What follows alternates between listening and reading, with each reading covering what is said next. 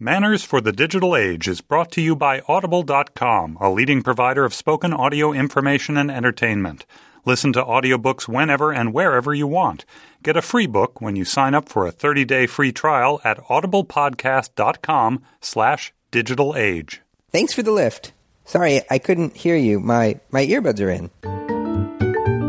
I'm Emily Yoffe, Slate's Dear Prudence advice columnist. I'm Slate's technology columnist, Farhad Manjoo. And this is Manners for the Digital Age. Today's question is from a listener who wonders why he's getting tuned out during the morning commute. He writes, Dear Farhad and Emily, my roommate and I both work at the same place, so we spend a lot of time together commuting. Fairly often while we're walking to the train or when we get into the train or the car, sometimes I drive, she'll abruptly pop in her earbuds and start listening to music. 1 minute we're talking and the next she's in her own little world. Now, I don't need to be the constant center of attention, and I understand that sometimes a person might just want to have their thoughts to themselves. But I can't help feel a little miffed when she does it. It would probably only make things worse to call attention to it. But what do you think? Signed, I peeved. So Farhad, does this happen to you? You're in the car with someone like your wife, and then all of a sudden she slips on her headphones and is gone? You know, this has never happened to me, most likely because if the situation were to happen, I'd be the one putting on the headphones. I'm the sort that does listen to the headphones in our family, and I think we've covered this before, that I'm usually have them on and kind of tune out the world. But I think even though I'm sort of sympathetic to the idea of tuning people out and being in your own sort of audio cocoon, I think it's rude to do so kind of without announcing it.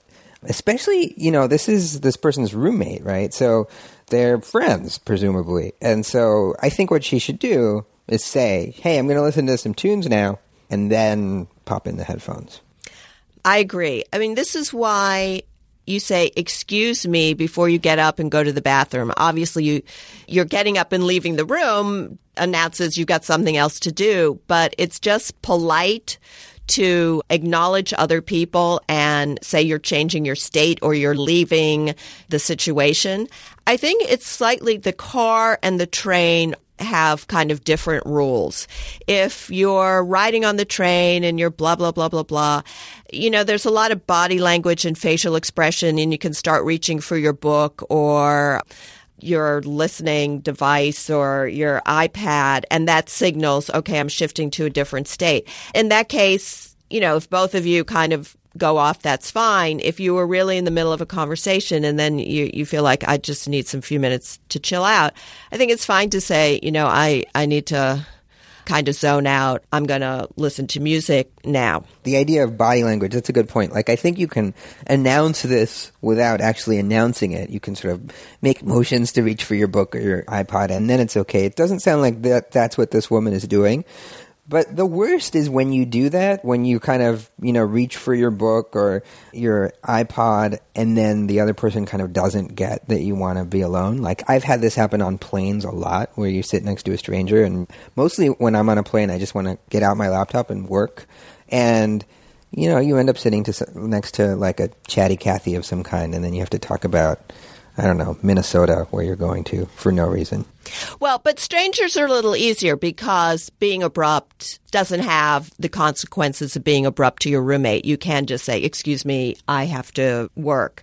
But I think the complication here is the car, and especially the letter writer is driving. So the letter writer is performing a service for the roommate. The letter writer can't necessarily zone out. The letter writer has to pay attention to traffic, and talking is one of the safer things you can do besides listening to the radio. And I really think in that commuting situation, the roommate with the earbuds really is obligated to say, at a point when the conversation kind of trails out, I'm just going to listen to some music now. If you want to turn on the radio, that's fine. It won't bother me. Or, I just need to gather my thoughts for the day. You can't just suddenly not be there mentally, but you're still there physically. Yeah, and that's a good point. When you listen to your earbuds in the car, you're kind of preempting the car is stereo. Like maybe you're listening to NPR or podcast on your iPod, but the driver wants to listen to like death metal. And so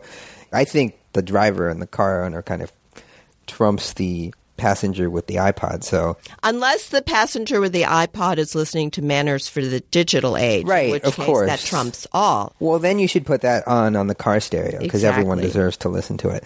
But, you know, it'd be better if the person didn't retreat into her own audio cocoon and then instead they came to kind of a decision about what to listen to cooperatively. Like maybe they could both listen to our show. You know, that seems like a nicer thing to do. One aspect of this could be if we heard from the letter writer's roommate, she might be saying, look, he's a great guy, but blah, blah, blah, blah, blah. I just, you know, I'm not a morning person. I am under pressure all day long. I really appreciate on my commute that I can listen to music or stare out the window and not communicate. So, my God, do I have to say every morning, leave me alone? Yeah. I work from home now, but when I used to have a commute, I used to love that time because it was just a moment of solitude where I could read or listen to something and just kind of be with myself and my thoughts. And, you know, I'm generally not one for small talk anyway. And so if I were with someone, I would feel constantly awkward, I think. Like you'd feel like you'd have to talk about your day and your life and your relationships, and it would just sort of take you out of the bliss of the commute. And so I can understand wanting to, by putting in the earbuds, to signal, I just want to be alone.